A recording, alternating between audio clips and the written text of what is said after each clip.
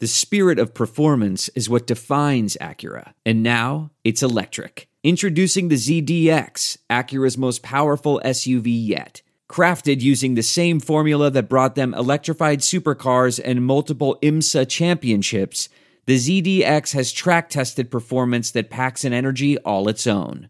Unlock the energy and order yours at Acura.com.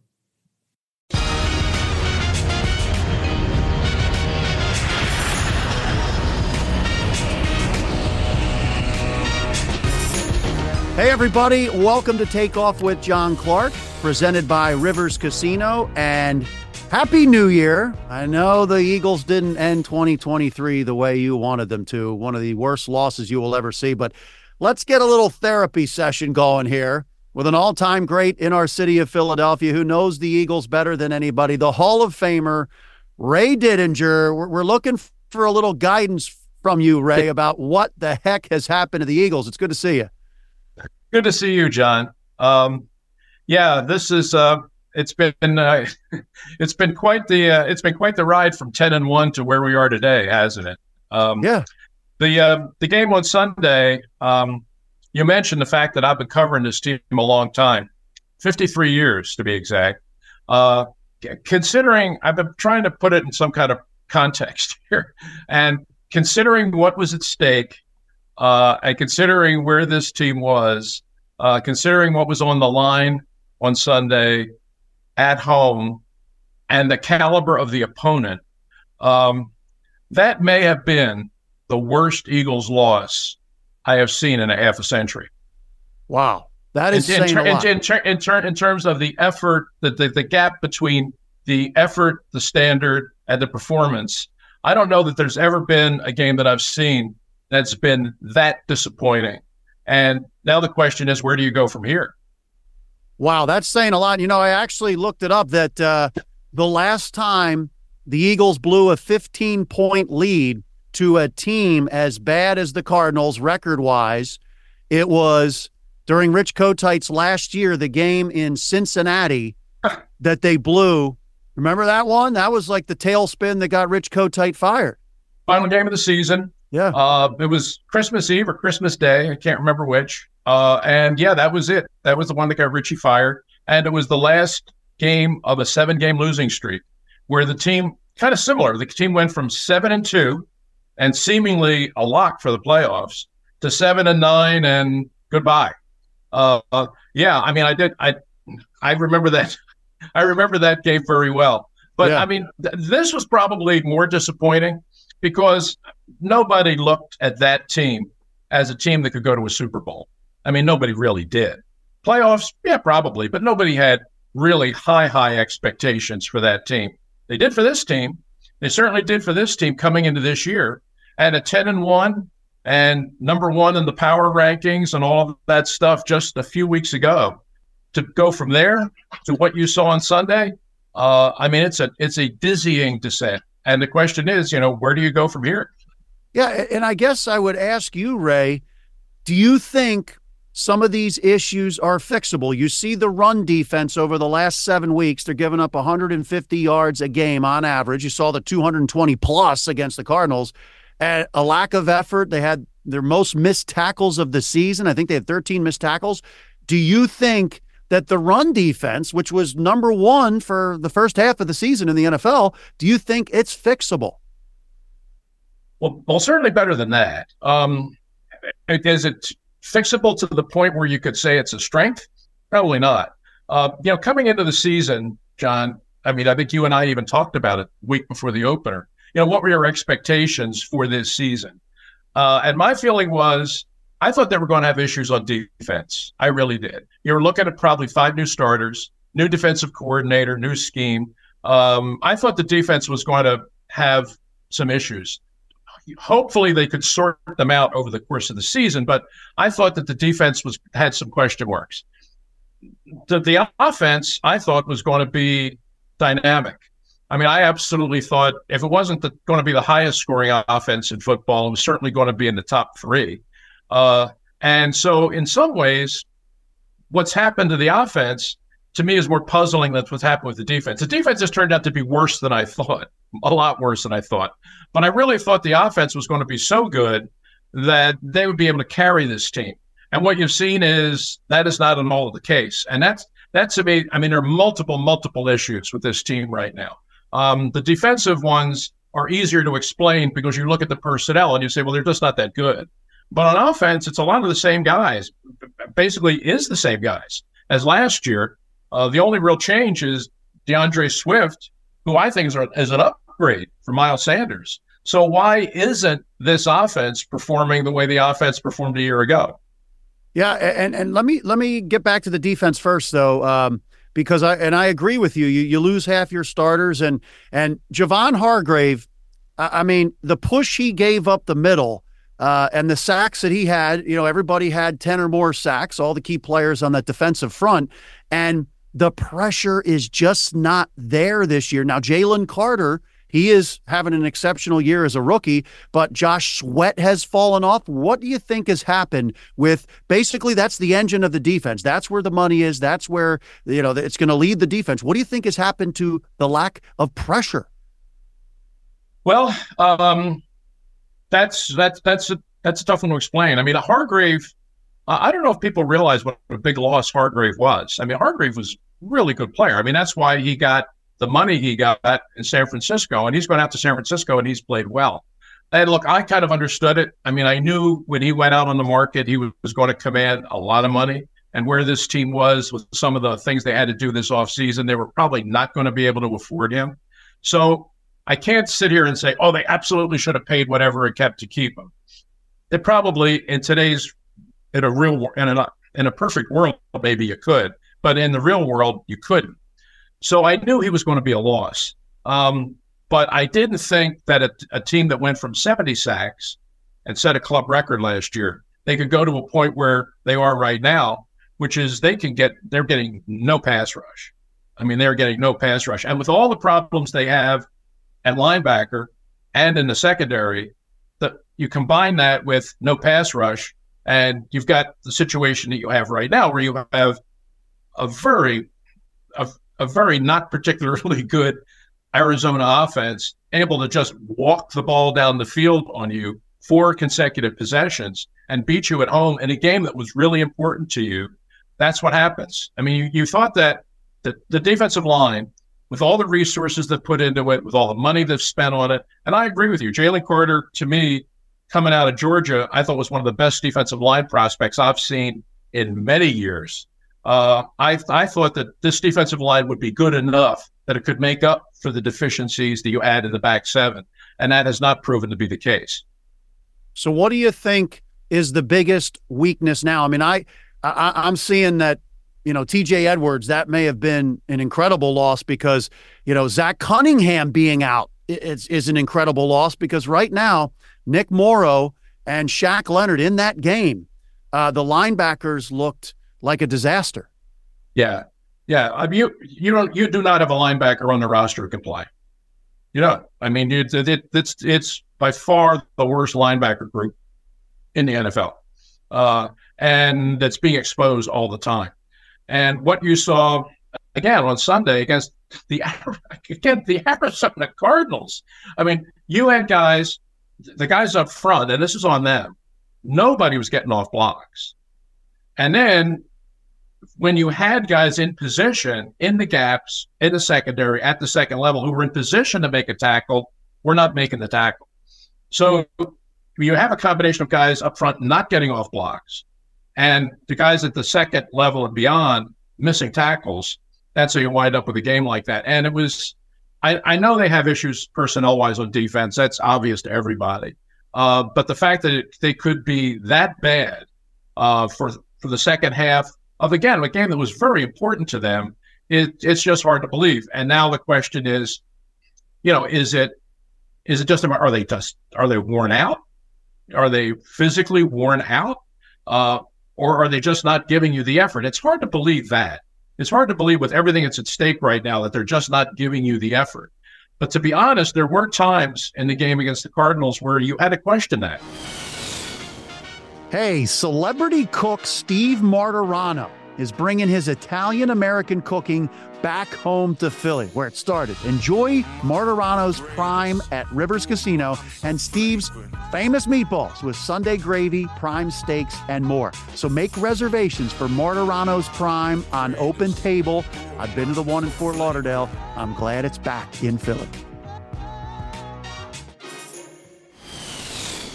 Yeah, the missed tackling, Ray, it was really tough to watch. 13 missed tackles in the game.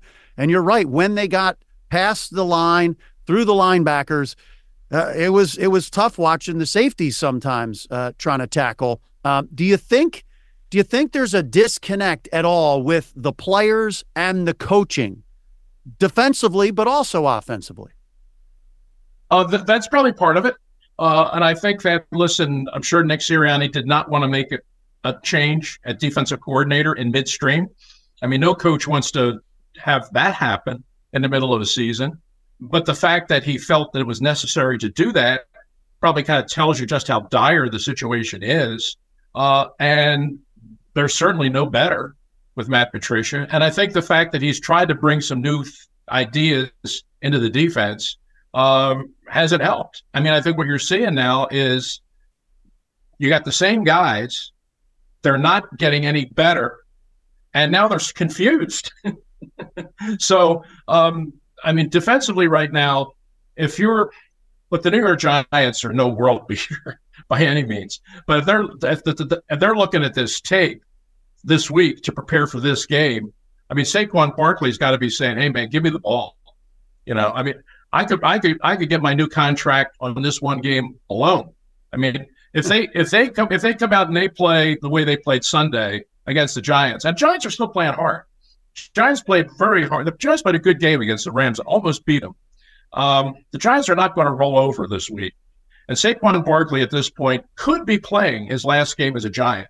So you know he's going to be giving it his all. If the Eagles play this week the way they played on Sunday, Saquon Barkley could go for 200 yards himself.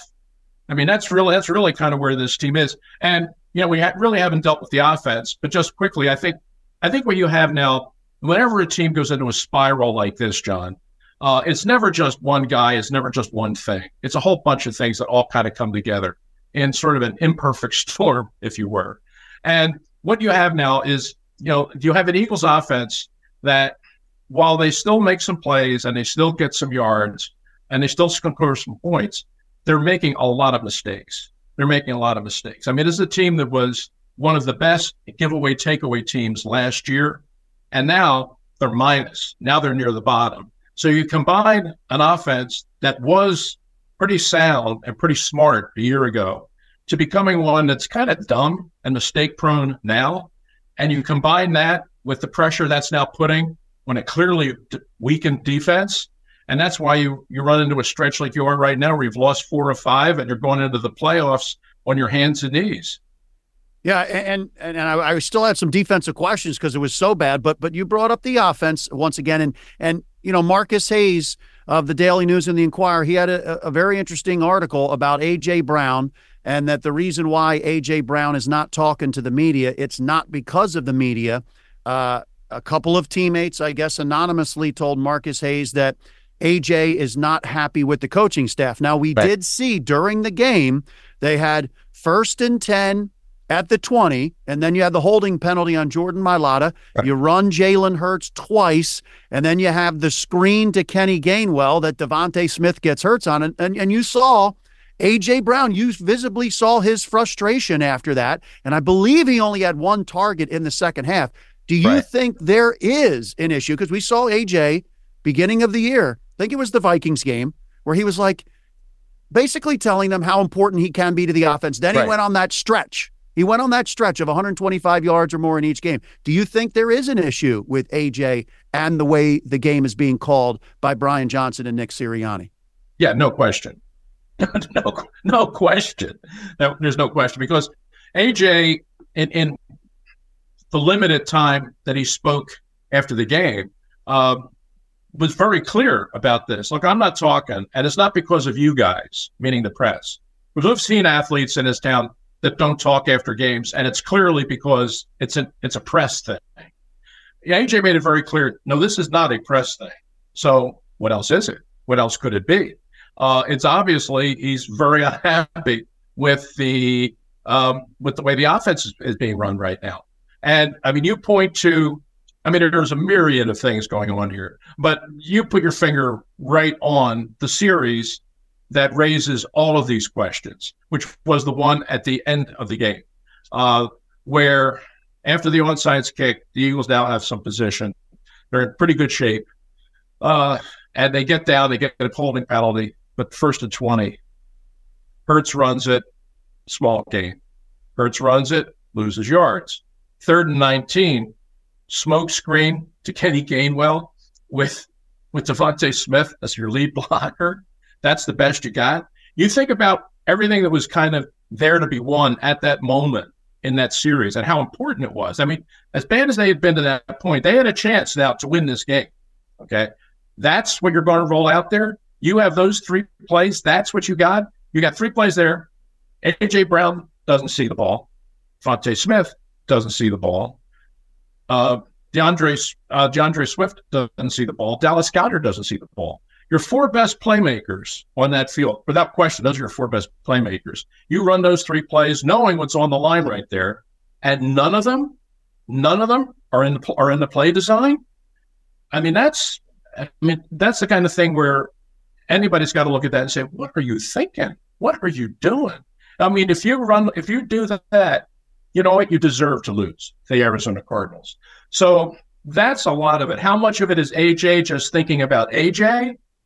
I don't know. But it could certainly be as simple as him just saying, hey, look at this whole offense. Look at where we are right now. And look at what we're doing. And look at the games we're throwing away. What the heck is going on right here? I don't know how much of it is just him thinking about him or him thinking about the bigger picture. But there's certainly questions to be asked on both.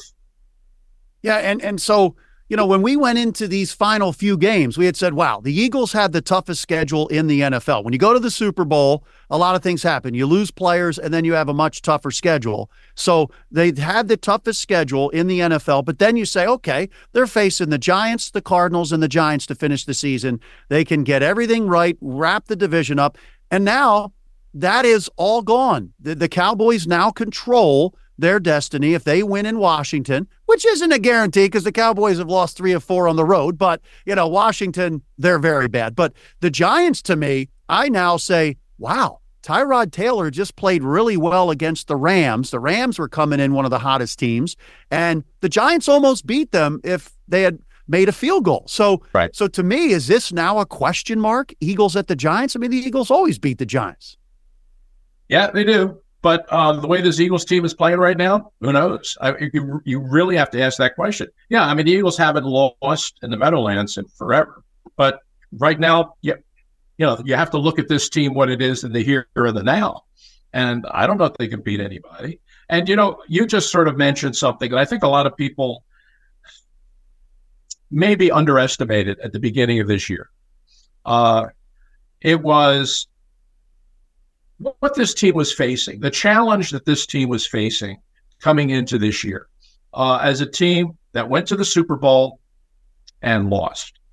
If you look at the history of teams that go to the Super Bowl and lose, look at what happens with the next year.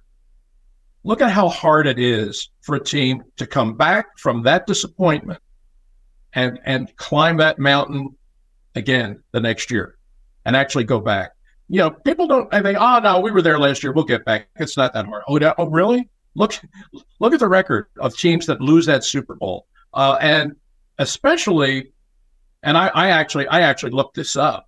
In the NFC, if you look back in the history of the NFC, where the Eagles are, their home, the last team from the NFC that lost the Super Bowl and came back the next year and won the Super Bowl, which is what everybody's goal was here in Philadelphia. Oh, we're going to go back, we're going to win it. Okay, look back. When's the last NFC team that actually did that? It was before I was born. It was the Minnesota Vikings, 73-74. Yeah. That's how long it's been since a team came back and actually an NFC team was able to do that. So that's how hard it was. However, having said that, I looked at this roster going into the season, and I knew there were issues on defense. I expected there to be issues on defense. And I knew you had two new coordinators and the schedule was tougher and all of that stuff. But I looked at the roster and I still felt as if this is the best roster in the NFL. Even given what I thought were some of the issues they had on defense, I still thought top to bottom, this was the best team in the NFL. And I know the challenge is going to be great, but, I think this team is good enough to do it. And I've been proven wrong. The issues on defense were far greater than I imagined. The play in the secondary has been much worse. The fall off of Bradbury has been huge. That happens with 30-year-old cornerbacks. They missed Gardner Johnson more than I imagined. He was a real big playmaker for them last year. And part of the reason why they've gone from a plus giveaway, takeaway team to a minus is they're not getting those interceptions from the safety position. So there are a lot of things that I thought they could overcome that they haven't been able to overcome. And defensively and offensively, they haven't been near the team that I thought they were going to be. Yeah, and it's interesting, Ray, when you look at Brian Johnson compared to what Shane Steichen did last year. Shane Steichen had the history, great play caller in San Diego with the Chargers, good play caller in Indianapolis after he now has taken over as head coach. And he had the connection with Nick Sirianni. And you see this year with the play calling. Do you think that there is a big issue with the play calling on offense? If you look at the numbers, right? You've got the 1,000-yard rusher. You've got a receiver, A.J. Brown, who could possibly get to 1,500 yards. You got Devontae Smith over 1,000 yards. There's only, I think, one other team in the NFL who has 2,000-yard receivers and 1,000-yard running back. You look at all that and you say, wow, and Jalen Hurts has been good other than the turnovers. What do you think the issue is? Is it the play calling in situational football? That's a big part of it. That is a big part of it. We talked about that series in the Arizona game where it's an absolutely critical situation and you run 3 consecutive plays and don't go anywhere near your best playmakers. What is the thought process that goes into that? It's just the kind of thing that everybody's sitting in the stands. That's why they were booing. Yeah. That's why they were upset. What are you doing here? This is the series that's going to define the game. You can't play for a field goal at that situation when your defense hasn't stopped the other team for the whole half. You got to be thinking touchdown. So what are you doing down here? And that goes back to the overall play design of the offense and the play calling of that in that situation and what they call situational football. That was just, there's no way of explaining away that about how bad that actually was. But you're right. If you look at the raw numbers of what Swift has been able to accomplish, this has been a career year for him. He's a 1,000-yard back for the first time. You got Smith and Brown, both over 1,000 yards again. How many teams in the league have 2,000-yard receivers? Okay. The offensive line has been good. It hasn't been great, but it's been good. But a lot of it is just this offense last year was very efficient. They just didn't make mistakes. This offense, they didn't beat themselves. They made the plays that had to be made. This year, not true. They've got costly penalties at critical times, and they have turned the ball over way too much. And one of the things that surprised me and disappointed me, frankly, is Jalen Hurts. For a guy who made so much progress and so much improvement last year as a pocket quarterback. We all knew he could run, but last year I thought his development, playing, making plays from within the pocket, the leap that he took in there was tremendous. It was one of the biggest reasons why the team took the leap that it did last year. And that has not been there this year. He's not nearly as good from the pocket. Some of it is on him, but I think some of it is on the plays that are being called. And there's no doubt. There's no doubt that they have missed Shane Steichen. There's no question that he and Nick Sirianni had a really good formula for how they wanted to run this offense last year. And Steichen had a really good sense, which is what play calling is really all about, of what to go to in a given situation. He always seemed to make the right decision, and he always seemed to be a step or 2 steps ahead of the defense. And that hasn't been the case this year. You just said it. So the Eagles miss Shane Steichen, and so do they also miss Jonathan Gannon. I know a lot of Eagles fans, for some reason, they don't like Jonathan Gannon. Do they also miss him? Are the coordinators maybe the biggest losses out of everything? It certainly has changed the dynamic of the team, the two coordinators. And, I can't remember a time when a team lost both coordinators in the same offseason. Yeah, it's not uncommon for teams that go to the Super Bowl to lose one or the other. To lose both, very, very unusual. The Steichen loss absolutely has impacted this team. I mean, they look confused on offense now. They look indecisive on offense now. They look like, just stuff like getting the right players on and off the field. Look at all the timeouts they've wasted this year unnecessarily. That never happened last year. That's communication and that's coaching. So that's all stuff that you didn't see last year that you're seeing now. And as far as you go to Gannon, I was not his biggest fan. I thought his style of football, the idea of we're going to eliminate all the big plays, or I thought he was a little too conservative at times for my taste. But that certainly carried over into this year. Look at this game on Sunday. You're looking, your defense is 3rd and 5, okay? And you're playing your corners 7 yards off the receivers, and they're backpedaling. You're giving away all of that stuff, the outs, the slants, the digs. This defense, they have personnel issues for sure. There's no question about that. But the calls that are being made in certain situations are giving them no chance. You're taking less than stellar players and putting them in down and distance calls that give them very little chance to succeed, even if they had the ability to succeed. So, this team right now is just, they're spinning. They are spinning. And, they're all trying to say the right things, and they're all trying to say that we have time to recover and we have the right guys in this room and all that kind of stuff. But in their heart of hearts, they're asking the same questions we're asking. Are they good enough? Are they good enough to win a game in the postseason? We don't have the answers, and I'm not sure they do either. Wow, that's depressing. Now let me ask you, because this is a glimmer of hope, Ray.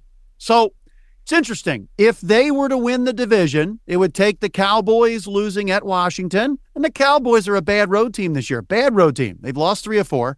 And it would take the Eagles beating the Giants.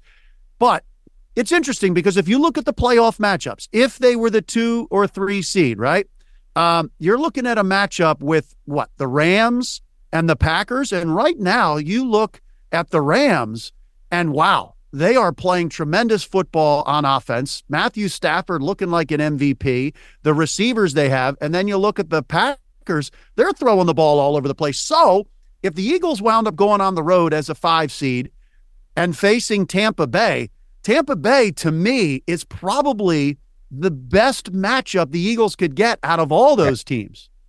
Do you think there's a glimmer of hope, Ray, even though it's on the road? Well, if that's what you're thinking about, if that's what you're thinking about is just trying to take it 1 week at a time and you're looking for the easier matchup, that would probably be it. The Buccaneers, they played miserably in a big game for them this past week against the Saints at home. They've played pretty good, and Baker Mayfield has played pretty well this year. But you saw Sunday in a game that meant a lot to them that they played really bad. So could the Eagles go down there? Yeah, it'd be interesting to see who would be the favorite in that game right now. Who do you like in that game? That would be, if you're an Eagles fan, that's probably what you're hoping for. But then the larger question is, but is that really what this is all about? Is this season really, is that what it comes down to? Trying to find an easy wild card opponent that we can beat. Trying to find some hope in 2024. Because you're trying, you started this year with the idea you're trying to get to a Super Bowl. Yeah. And do you have within you right now the wherewithal to actually complete that journey? Not go to Tampa and beat a 500 Bucs team, but actually do what you did last year, which is go to a Super Bowl and maybe have a chance to win it? That's the larger question. But I will say this, right? I know your time is running out. Oh, no, we have all the time, Ray. Seriously. What struck me Sunday, watching that clock tick down and watching the Eagles lose that game, and as depressing as that was, what struck me was, what I thought about was, this is probably the last game that Jason Kelce, Brandon Graham, Fletcher Cox, and maybe Lane Johnson will play on that field. You're talking about 4 of your all-time players, a couple of them Hall of Famers, probably, and that's going to be their last game. I mean, how sad is that? It was disappointing on multiple levels, but that was what I thought, was for those guys to think, wow, after all the time I spent on this field, all the great moments we've had here, all the great football that I've played, really? This is the last one? That bothered me, because I have so much respect for those guys that I would have liked to have seen them have a much, much better exit. If that was the exit, that was about as depressing as it gets.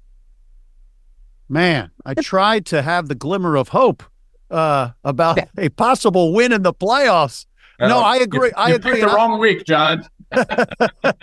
You keep it real. And I'll tell you, I've seen Jason Kelce after these games in the locker room. Last week after they beat the Giants, he talked about how sloppy it was, and he spoke with Jalen Hurts at Jalen's locker, and Jason Kelce didn't take off his uniform for a while, and he had a long conversation with Jalen Hurts. And then after this game, you could see Jason walking back to the locker room, and in the locker room, he was just, shaking his head.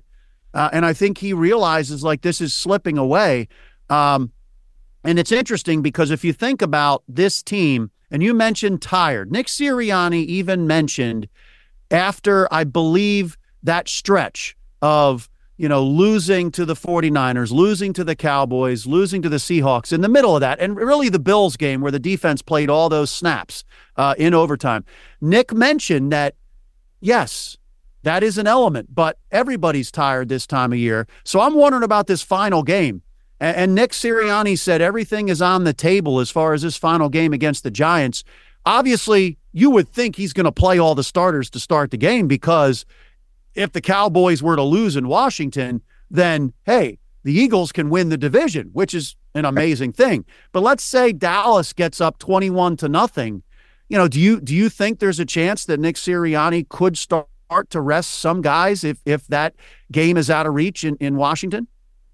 Based on what he said, yeah, I think so. It's unfortunate for the Eagles that their game and the Cowboys game was going off at the same time. It would have helped them if they would have been staggered in such a way that they might have known the outcome before. But yeah, I think he's thinking that. I would be very surprised if Devontae Smith plays this week. I mean, I just don't. You are going to be playing somebody the following week, and you need to have him healthy. So my guess is that you probably won't see him under any circumstances this week. I think it probably wouldn't be smart to put him out there. The other guys, I don't know. I don't think anybody's going to get a rest week. I think you're going to try and play them all. And maybe if you find out that the Cowboys are running away from Washington, which is entirely possible, yeah, then maybe the second half it becomes something else. But John, I was making people mad that I knew at midseason this year. When the Eagles were 10-1 and everything was great, and especially after the Buffalo game, where they came back and they won the game in overtime, and it was an exciting finish and all that. And all the post game stuff was, oh, this team is so resilient, and this team has so much fight, and this team they refuse to lose, all of this stuff. And I sent Michael Barkan, our buddy, I sent him an email, and I said, Mike, I'm sorry, but this is just not sustainable. I mean, this is just not sustainable. Unless they can play, they had been scraping by game after game after game and week after week after week. And yes, finding ways to win, which, okay, that's good. But every week you kept thinking, well, this is the week they'll kind of get it all together. I mean, how many times you mentioned Jason Kelsey? I mean, how many times after games did you hear Jason Kelsey say, we got a lot of stuff to clean up? I mean, and he was right. He was right. But at some point you figure week 8, week 9, week 10, you'll start to see that happen. And they'll start to hit their stride and head towards the postseason like a team that's capable of doing something.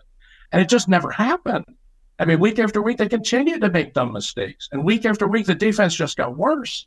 And that's why even at 10-1 after the Buffalo game, I said, I've heard so much about this resilience and finding ways to win. They can't keep going on this way. You know, they're taking out San Francisco. They got Dallas. They got Seattle, who they never beat, coming up. If they don't get it together quick, they're not going to win any of those games. I mean, I just kind of felt that coming. So as disappointed as I am right now, as we're having this conversation, I can't say I'm surprised because, you know, this has been a very sort of bumpy, crazy, sputtery kind of season that somehow it's gotten them to the playoffs, but not with the expectation that they could get to the playoffs and actually win anything. I hope that turns out to be different. I hope that they find that switch and are able to flip it, but that rarely happens in the NFL. You know, you kind of win on the merits of your players and your coaches. And right now, the Eagles players and coaches don't look like a Super Bowl team to me.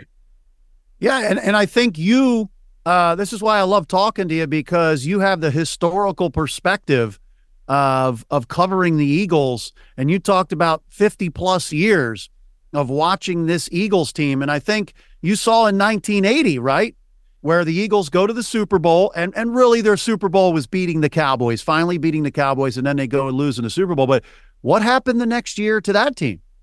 Very true. Very true. And I sent Michael Barkan an email to that effect last week. I said, Mike, this reminds me so much of the 1981 season. I mean, it was exactly like the 1981 season. You know, a whole offseason, the whole conversation is about, well, we got to the Super Bowl and lost, but we're going to get back there next year and we're going to win it. That was what everybody said. And then they start the season just like this one, red hot. They fly out of the gate. They get to 6-0, and we're on our way. They get to the midway point of the season. They're 9-2, best record in the NFL. Absolutely everything appears to be headed in the right direction. Then they hit this. Then they just sort of hit this wall where they lost 4 games in a row, and then everything just started doing this. And at the end of the year, yeah, they were in the playoffs on the basis of having a great first half of the season. But the whole second half of the season, and they were losing games in crazy ways. John Sharp fumbled a snap for a field goal that cost them a game. They lost a crazy game down in Miami. They lost to the Cowboys in Dallas. I mean, all of this stuff, a lot of the same kinds of stuff that we've seen happen with this team now over this last month was happening to that team in 81. So when they got to the playoffs, yeah, they had a home game. They were hosting the Giants, and the Giants hadn't been in the playoffs since Y.A. Tindall was playing. And the Giants came into the vet and beat them because the Eagles played that way, the way they played the second half of the year. They fumbled a couple of kickoff returns. They just played poorly. They made a game of it, but they lost. And I just kind of saw the similarities between that post-Super Bowl team and this post-Super Bowl team were so spooky and so eerie that I kept thinking, I'm reliving a bad dream here. And look, I hope this team can rewrite all that and come out in the playoffs and be all of we thought they were going to be back in September. I hope that happens. But right now, I'm just having flashbacks to 1981, and those ain't good flashbacks. No. And once again, I set up another question to further depress us, right? Jeez. You know, you see the comparisons, though, of Dick Vermeil and Nick Sirianni being so young when they got this job and, you know, quickly turning around the team and really changing the fortunes of the franchise and doing a good job. But you see the wear and tear it puts on these guys. Nick Sirianni admitted he slept in his office a couple times this year. Do you see any correlation there? Maybe even the weight, the expectations that are on Nick Sirianni. I mean, you even hear talk radio now, Sirianni coaching for his job. So how about the weight and the expectations and maybe even burnout of trying to get this team back to that level it was at in the Super Bowl year for these coaches. Very real. Very real. The stress that's on coaches in pro football has always been crushing. And sometimes it's the pressure from outside. Sometimes it's the pressure from your ownership. Sometimes it's the pressure from the fans, which can certainly be true here. And then sometimes it's the pressure you put on yourself. And nobody, in my experience, put more pressure on themselves than Dick Vermeil did. I mean, Dick Vermeil, 81, that season ends that way. Dick only lasted one more year. I mean, he came back in 82, and at the end of that season just said, I can't do this anymore. I mean, he was essentially having a nervous breakdown, and he had to walk away, and walked away for 14 years before he came back. So, I mean, that's what coaches live with, if they are that driven. Dick was, and I think Nick Sirianni, I don't know to the same degree, but I think he has a similar kind of personality. Nick's had far more success early than Dick did. I mean, Nick's in year 3, and he's been in the playoffs all 3 years. Yeah. Dick didn't get to the playoffs till his 4th year. So, he had a rougher climb to get there. But in terms of the time that's spent and the toll that it takes on you, physically and emotionally, is very real. And that was part of what happened. I mean, the team kind of burnt out, and after the Super Bowl in 80, and Dick burnt out right along with it. Wow. In your estimation, how do you think this ends up? Like, how do you think, what's the end game here for this Eagles team this season? What do you see happening based on what you have seen to get to 10-1 and then losing 4 or 5 the way they have? But if it works out, I can't see Dallas losing this weekend. I mean, even though they can't beat anybody on the road, I mean, I think if the bus finds its way to the stadium, I think they'll beat Washington. So I don't think the Eagles. I don't think this is going to fall into their lap this time. I think they're going to be where they are, which is they'll be a wild card team, and they will probably first round game. They'll probably get the Tampa, who will probably win the South, because I would assume I certainly assume that Tampa can beat Carolina. So it's going to be the Eagles going to Tampa, and I don't know. I don't know. To me, that is a flip of a coin game. Are the Eagles a better team than the Bucs? Yeah, I think so. But you look at who on this Eagles defense can stop Mike Evans. I mean, if I'm the Buccaneers, to me, it's a very simple formula. I'm just chucking it up to Mike Evans. I might target him 35 times. Who on this defense can stop him? I don't know. To me, that's a game where you've got 2 teams that are eminently capable of either one of them losing it. Not so much winning it, but they're eminently capable of losing it. And I think it's probably going to come down to whichever team makes the biggest mistake. The costly penalty, the tip ball, the fumble, something's going to come down to that. Because neither of the teams right now are capable of kind of winning a game on their own merits, but they're equally capable of losing it. And I think that's what it's going to come down to. The fact that both of those teams are going to be in the postseason tells you just how watered down the NFL postseason really is. Well, the NFL wants everybody to be equal. They want to try to get this league where every game you don't know who's going to win, and it's a lot different than when Vermeil was coaching, because you had some really great teams that didn't really have any flaws, some power teams, and then now, I mean, almost every team has a flaw. But the Eagles are exposing more than the other teams right now. And, John, I think that's one of the things that's probably very frustrating for Eagles fans. I mean, whether they think it through or articulate it, I think what they're all feeling is kind of what you just said, is you look around the NFL right now, there is not a super team out there. There's no Steel Curtain. There's no Montana 49ers. There's no Jimmy Johnson Cowboys. There's no colossus team that's just sort of ruling the landscape. It is a wide open door this year. The Ravens are probably the best team, and 49ers are probably number 2. But are they truly all-time teams? Not really. I mean, this was a year, it would have been the year to be really good. And I thought the Eagles had a chance to be that team. And what we're finding out is that they're not. Yeah. Well, listen, let's have a little more positivity before we end this. How about you and Tommy and me? Unbelievable play. I saw it in person. It's magnificent, Ray, and you've done it many, many times at different theaters. What's going on with Tommy and me now? Well, you're right, John. I appreciate you came out. You saw it at Fringe Arts Theater on Columbus Boulevard.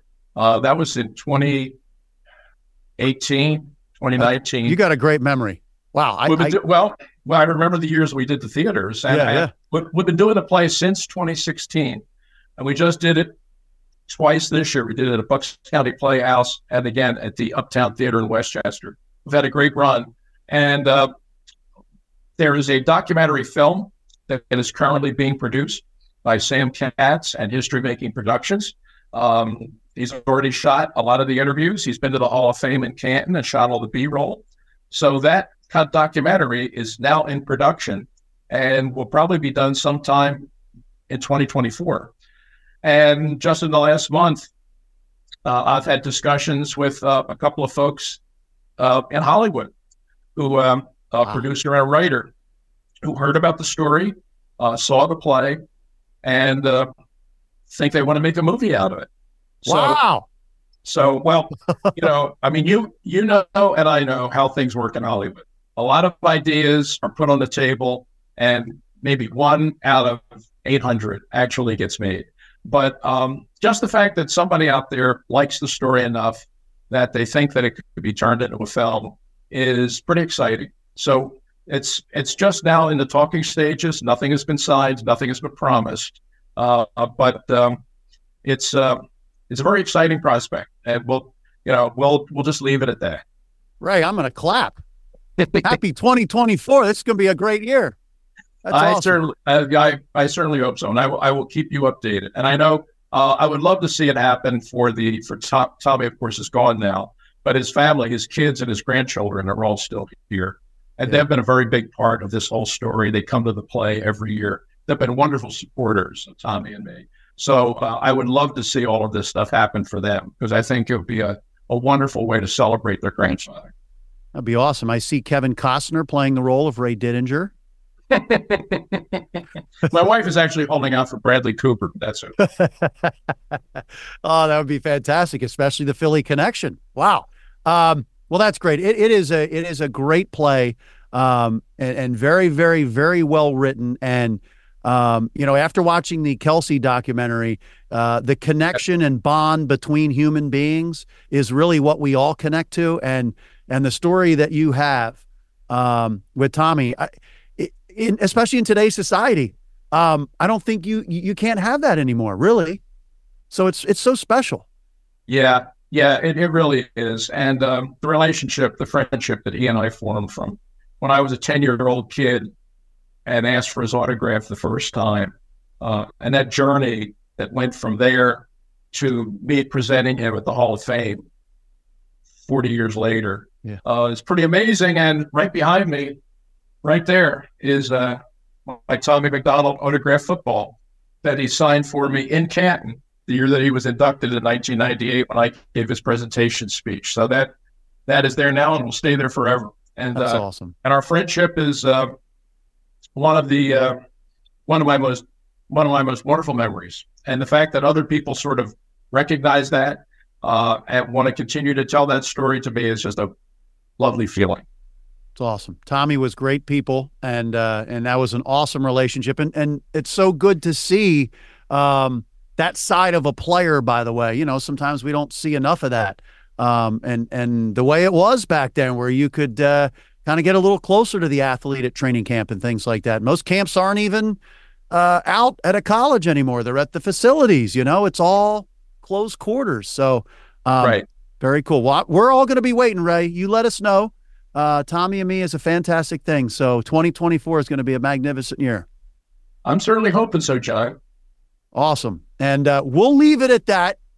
We hope the Eagles can provide some joy for Eagles fans in early 2024 as well. Let's hope. There's a little bit of hope. Yeah. That's good. Great catching up with you. John, always a pleasure, man. Always a pleasure being with you. And let's hope, they're still alive and maybe they'll catch fire. Maybe they'll get that little bit of magic and start on a roll. Phillies did it a couple of years ago. Came out of nowhere, started winning games nobody thought they could win. Next year, they're in the World Series. Maybe it'll happen again. I hope so. I'm at a point now, John, where I'm not in the media anymore. I'm a fan. Yeah. So I'll admit I'm rooting for it. I can honestly come out now and say I'm rooting for them, and I hope they do it. That's awesome. Now you're still sitting there with the notepad, right? Watching the games? There you go. Awesome. Hall of Famer Ray Didinger, you're the man. Thanks for joining us. Thank you, John. Always a pleasure. Oh, mom, so flagrant.